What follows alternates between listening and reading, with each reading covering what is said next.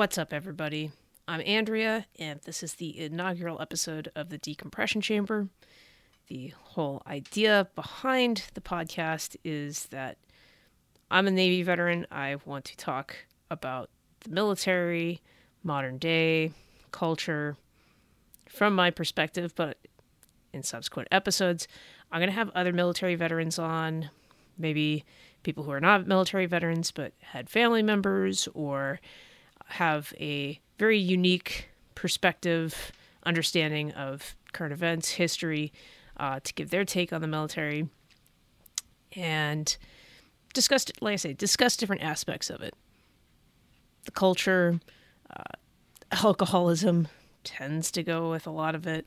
Are we a successful military? Tons of different things we could be talking about. And I want to start with giving my background so you have some understanding of where I'm coming from and some of the issues that are important to me. And like I say, hopefully have some guests coming on in future episodes who can help us break things down, different aspects, whether, like I say, alcohol, military sexual trauma is a huge, huge one. Might put that a little further down the to-do list until maybe hit my stride a little bit more.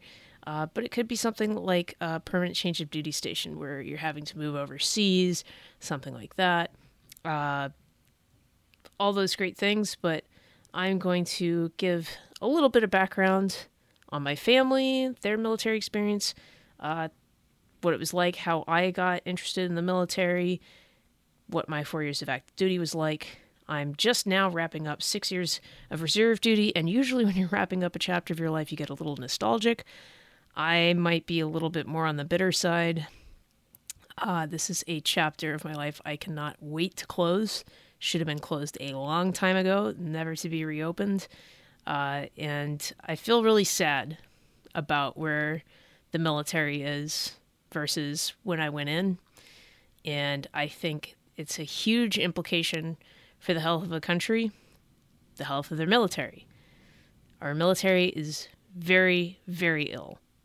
And it's not entirely the military's fault, I don't think.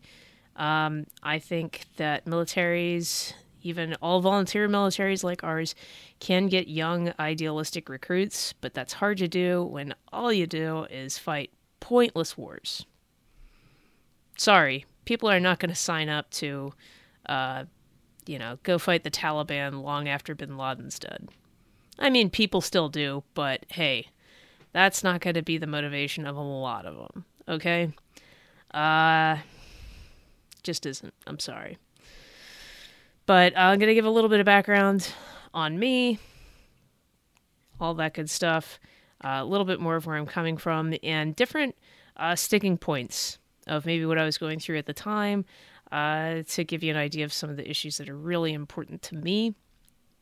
And then hopefully in subsequent episodes we could talk too about, what kind of people is the military recruiting? Obviously it's an all-volunteer force. Could be a real problem if we reinstill the draft, although after this whole COVID regime thing, I don't know, maybe we won't be that up in arms about it. The problem is all the people they draft are going to be overweight or something, so oh wells.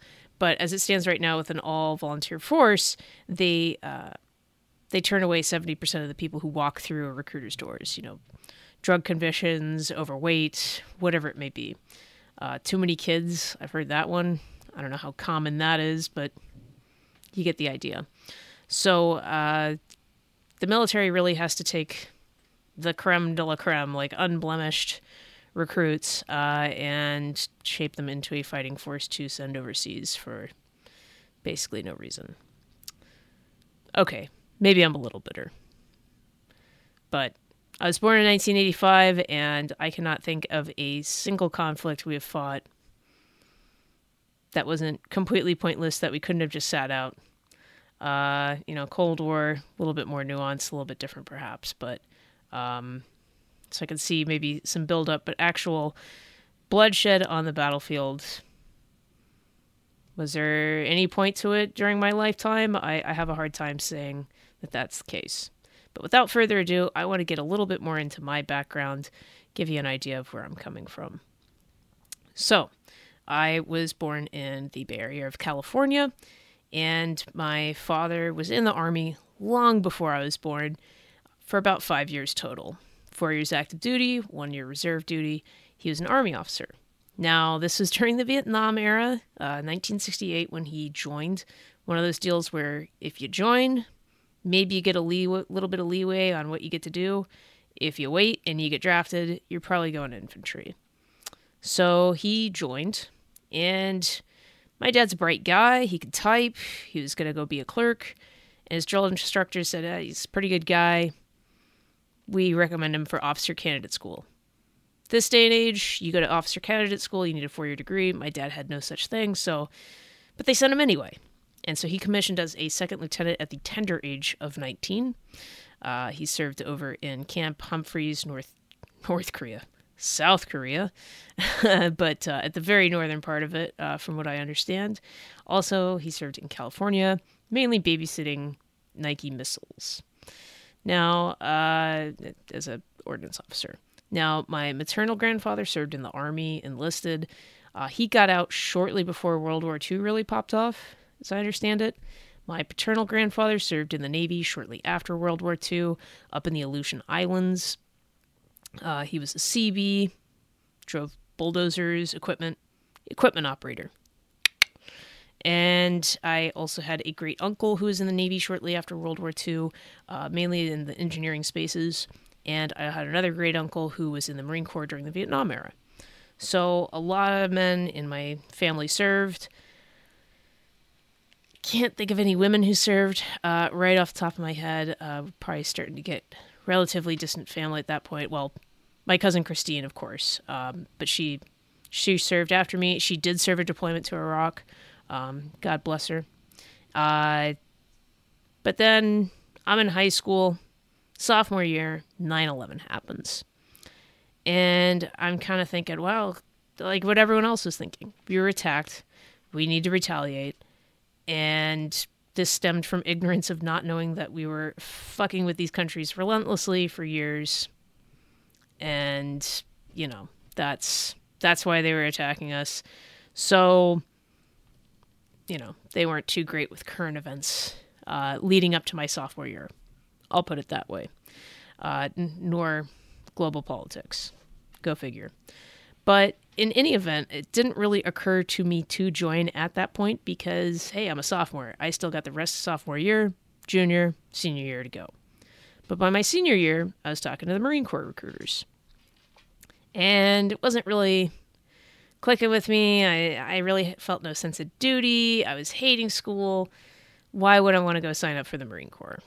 Didn't make a whole lot of sense.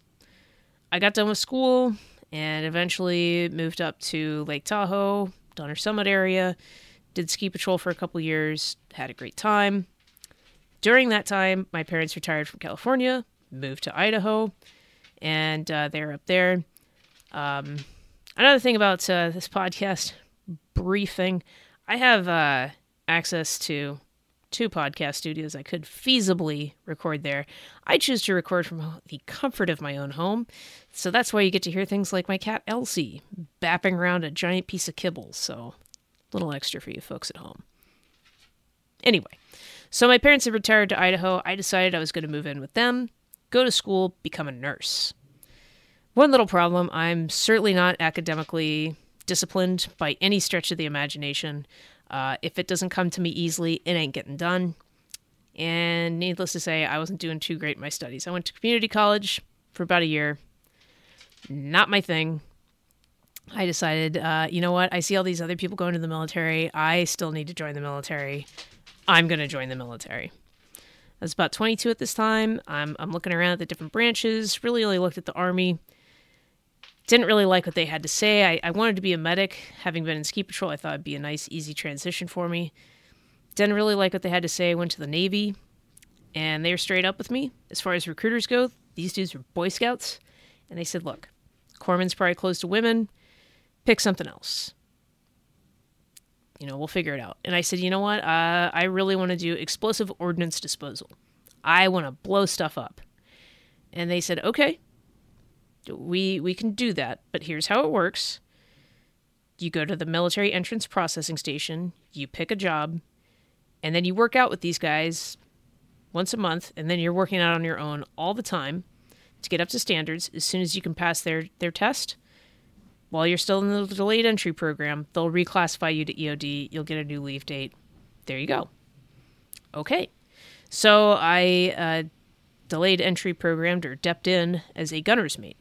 Wasn't supposed to leave for 7 months. During that time, I worked my butt off, working out all the time. But I was probably not that dedicated to my training. Didn't really know what the fuck I was doing. In general, they discouraged weight training. And for good reason. I mean, if you put on a lot of muscle, you're going to slow down. And that's the crazy thing about special operations, which EOD is considered, as far as the Navy's concerned. You have to be a lean, mean fighting machine. You need brute strength, but you need speed, endurance. You need everything. You have to be the whole package. Here's the thing. As a female who's not on exogenous hormones, I don't need to worry about bulking up. It just is not a thing. It would have done me a lot of good to really lift some weights. A lot more so than I did, probably. There's a lot of Monday morning quarterbacking with that. But in any event, I did pass. I did get reclassified to EOD. Left for boot camp in July of 2009 at the tender age of 23. And went to boot camp for about 8 weeks. I got horrifically out of shape there. I lost a lot of weight, not really from diet or exercise, but mainly from disease. I didn't really get any faster. I didn't really add any push-ups. I was so weak by the end of it. By the time I got to the other base at Great Lakes to start EOD training, I could barely do one pull-up, and that was being generous. I was horrifically out of shape. Now, there's different things I could have done in boot camp. Taking my towel into the head and, doing pull-ups. A ton of things I could have done. Like, look, it's all on me at the end of the day. There is no way I was going to make it through that EOD training pipeline. All on me. I'm the only one to blame. And at the end of the day, I dropped on request. I DOR'd. So, next step. They reclassify you. What are you going to be? I had a choice of undesignated, which means you chip paint off of a ship and put new paint on for 2 years. That's an undesignated or a striker. I was not going to do that. They had machinist mate, where you turn a wrench. Wasn't too jazzed about that. Or you could be a master at arms and, hey, maybe you can dole out some wood shampoos. Wouldn't that be nice? So I chose master at arms. And they shipped me down to Texas in December of 2009. So if you're playing at home, I'm now 24 years old. And went through that, and I had a great time in Master at Arms A School. I thought it was pretty cool. Yeah, you got pepper sprayed, but it's a one-time deal, and you're done with that. I got through that. They told us, hey, if you're getting good test scores, you can get first dibs on where to go. Now, obviously, if they only have so many places you can go to, maybe you don't have much of a choice, but you will have a choice among those choices. I worked my ass off. I got hundreds on the first 3 exams. No one else did. And they had, I think, 14 billets to go to Bangor, Washington. So I didn't really need to work that hard. But I wanted to go to Bangor, Washington. The other choices were Kings Bay, and that was pretty much it. Our class, they were pretty much for the Personal Reliability Program, PRP. And that's where you babysit nukes. That's about all I can say. But of those bases, it's Bangor, Washington, Kings Bay, Georgia, someplace in Nebraska, and I want to say Travis Air Force Base in California. I don't know if there's any nukes there, but I know that's a PRP command. That's it. So I ended up in Bangor, Washington, and I drove boats for 2 years, and that's about all I can tell you about that. I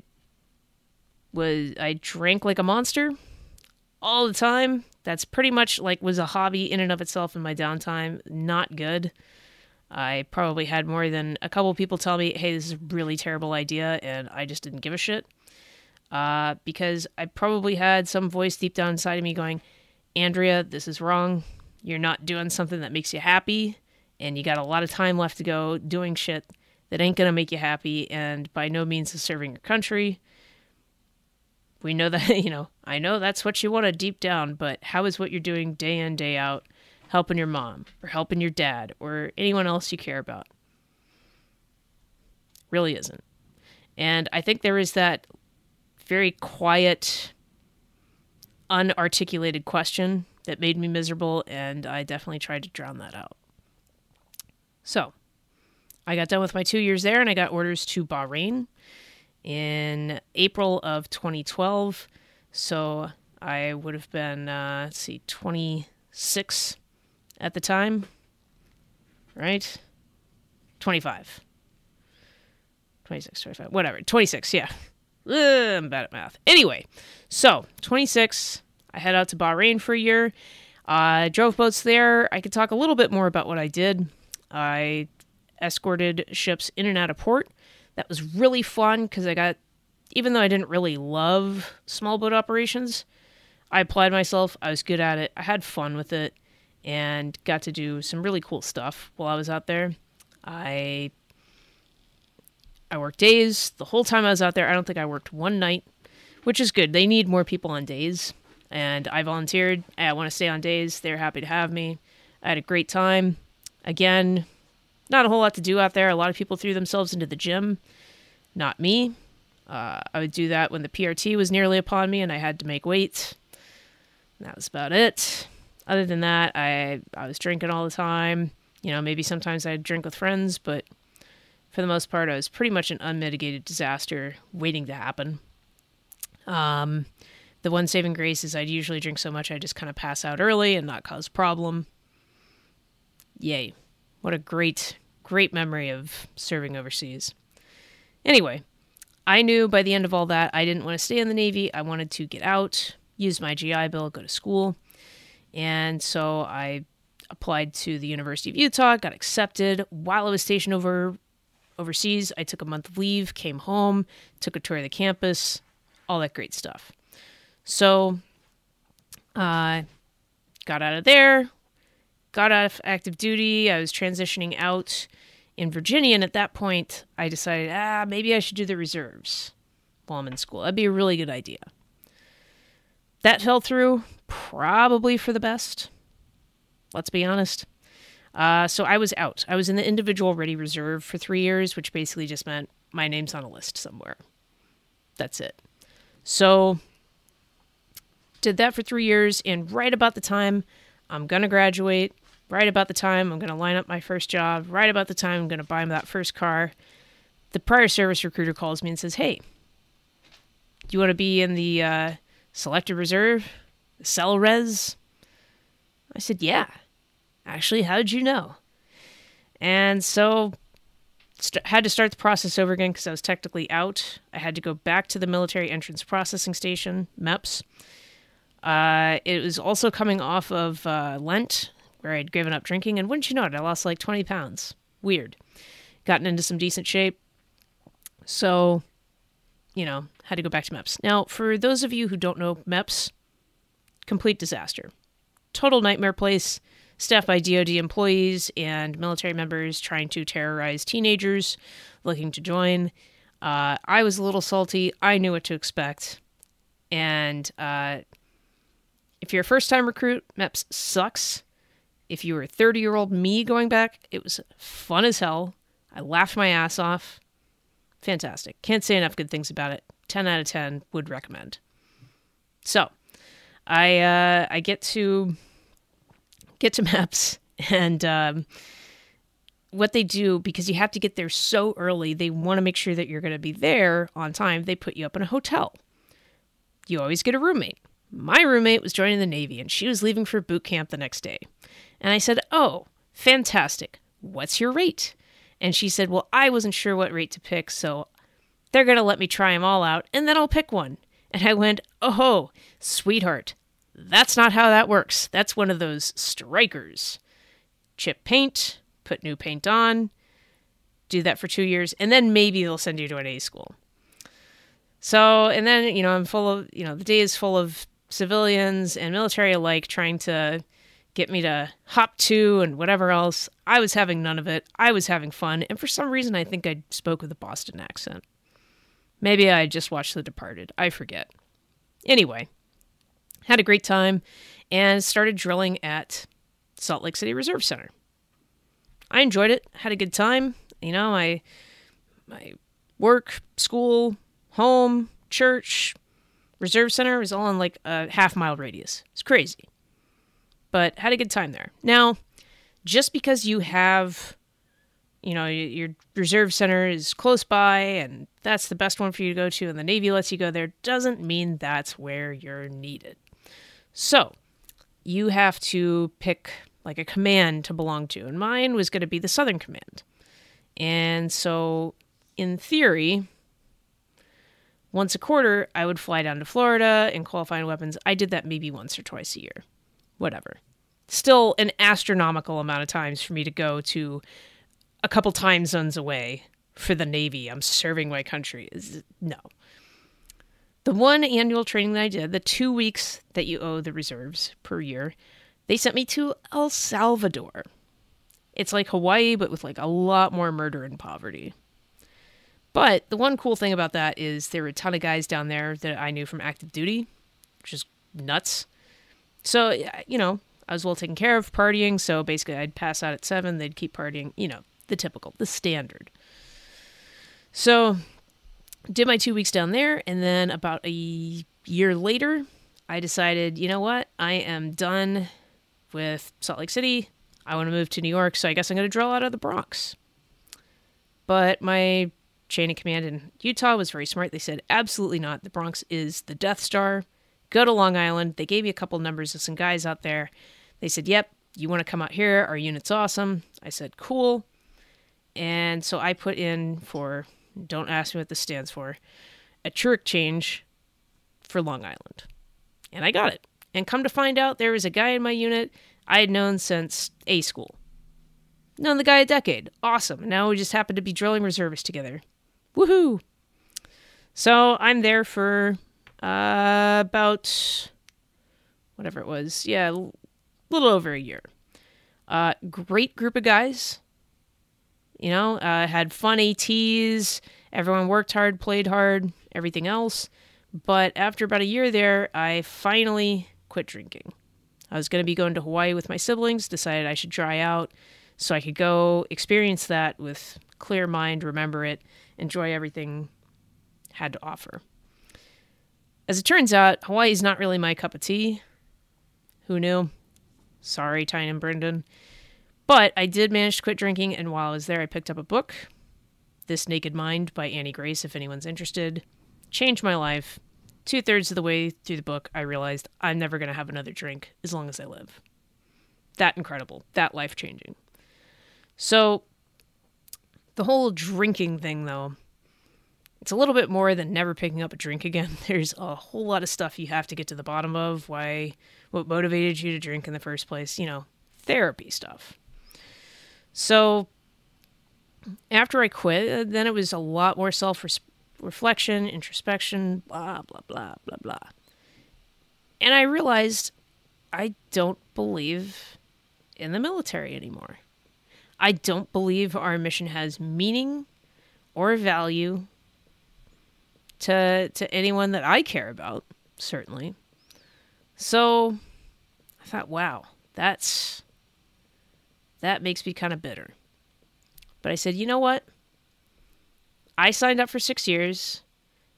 Even if the Navy, by no discernible metric, practices honor, courage, and commitment, I'm going to. I signed up for 6 years. They'll get 6 years out of me. Besides, I'm with a great group of people. I'm going to just skate this time out. It's going to be fine. Until December 2019, I got dropped from my unit. Long billet story. They were trying to do something that made sense at the time, but before anyone could react, the Bronx picked me up. The Death Star. And I got sent to a logistics unit. Keep in mind, my background is security, and not like just any security, like checking IDs and law enforcement. I drove security boats. I had no idea what I was doing in a logistics unit. It was completely stupid to put me there. But the Navy did it anyway because, needs of the Navy. They always preach about how much training money they put into training you, but then they invariably want to use you for shit they've never trained you for. That's how stupid the military is. Anyway, so I get there. My first drill weekend is in February of 2020. My second is in March. And then COVID hit, and then we went remote. And here we are 2 years on. We had yet another remote drill weekend.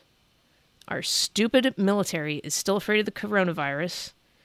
Granted, this is probably going to be our last remote weekend because they've relaxed masks at the reserve center, so there's something to be said for that, I suppose. But every 6 months, every branch is supposed to run their physical fitness test. I ran my first one in 2 years because of COVID, just this last fall. Now, I have a gym membership, I lift a ton of weights, I run, I do everything I'm supposed to do. And by no means am I like a physical specimen. Okay, I'm a girl who can do pull-ups, not to brag. But I'm not exactly like in beach body shape because I like to eat candy and pizza. Sorry.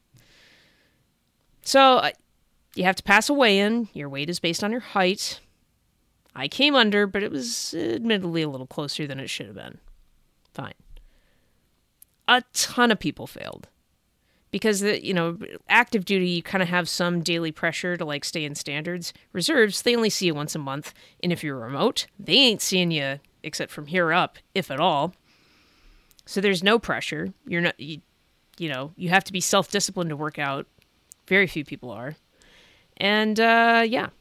So I went to do my PRT. As a 35-year-old female, I knew what my numbers were. And I decided, for my last PRT, I'm going to max this bitch out. I hit my 43 push-ups. I did my, whatever it was, 3 minutes and 20-second planks. That's the other thing. We replaced curl-ups, crunches, with planks. The hardest thing about planks is to make sure you do not die of boredom. Whoever suggested this, let alone approved it, should be summarily executed. It's such a dumb exercise. It's not core strength. It's stupid. Anyway, maxed out on that, and then for my run, I had to run 1.5 miles in 10 minutes and 51 seconds, and I came in under that. Yay me. But a ton of people failed. Because we're not a real fighting force. We really aren't. We've watered down standards over the years, even with the weight standards, right? When I first came in, it was, you had to pass weight. If you didn't pass weight, they would tape you to kind of ballpark your body fat percentage. I could never pass tape because I don't have a thick enough neck, which is ridiculous. Like, I've got like a 14.5-inch neck. Looks a little weird. Almost. But I can't pass tape because my neck isn't big enough. Figure that one out. Anyway, so I always had to come in underweight, whatever else, and they've since relaxed that. By the time I got back in the reserves, it was very easy to get taped and be completely fine. I think that's a little ridiculous. I think as long as you can pass the physical standards and you're somewhere in the ballpark with weight standards, probably fine. But like I say, they're watering down standards almost imperceptibly, just like they do anything, until by the time you wake up and smell the coffee, it's way out of control. So, yeah, here I am with 2 months left. Can't wait to get out. Hate the military. I was born in 1985, and I struggle to think of a conflict that our military has fought that's been justified. I can't think of one. And it's really terrible to think of guys that I knew in their 20s who were killed or maimed or scarred in any way. Just traumatized. For what? I mean, if 9/11, okay, we went into Afghanistan to go after bin Laden. Only we found him 10 years later in Pakistan, and then we didn't leave Afghanistan. Now, look, great people join the military. I think some really good, kind-hearted people really want to do some good with their lives, really do some good for the world, join the military. I really believe that. I think 22-year-old me certainly had that in the back of her mind.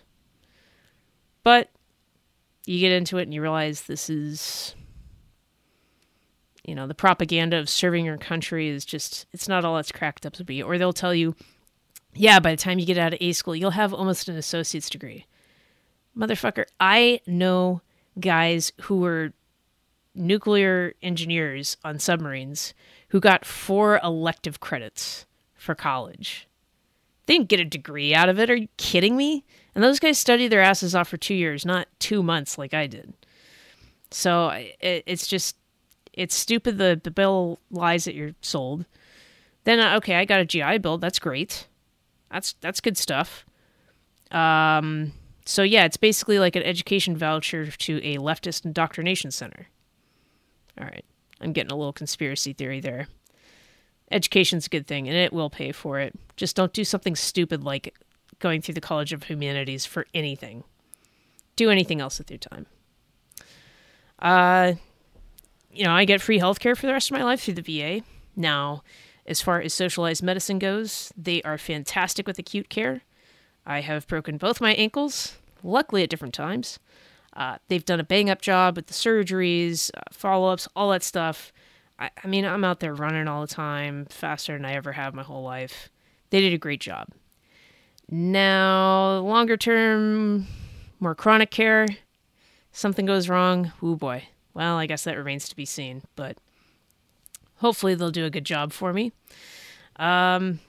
As far as anything else goes, let me make sure that I got everything that I needed. I think I covered everything that I want to. And like I say, I will hopefully be bringing on guests in the future to the Decompression Chamber podcast and get their perspective. Of course, like I say, men, women, enlisted, officers, branches, eras, you name it. There's going to be a different perspective on all of that. It'd be interesting to, get my dad on the podcast, have him Skype in or something, and get his take, get it from the horse's mouth, what his time in the Army was like, and what he sees the failings of the military of today are like. Or are there some things that the military is doing well? Could be. And other people with different perspectives. Hopefully get them on to get their take as well. Pretty much as it's almost an open door policy with my podcast in terms of guests. You don't have to be a veteran. Just be interesting. I'm also willing to be a guest on other people's podcasts. Keep that in mind, folks. But thank you so much for tuning in to the first episode of the Decompression Chamber podcast. Please tweet me. I am Andrea from SLC on Twitter. I am Patrolli on Instagram. And please don't look up my LinkedIn or Facebook. You can also find links to all of my socials at comicscard.com/Andrea-Bryant. And please, you can also look at my calendar there, any dates coming up that I'm performing as a comedian. I swear to God, I'm funny too, not just, introspective or bitter.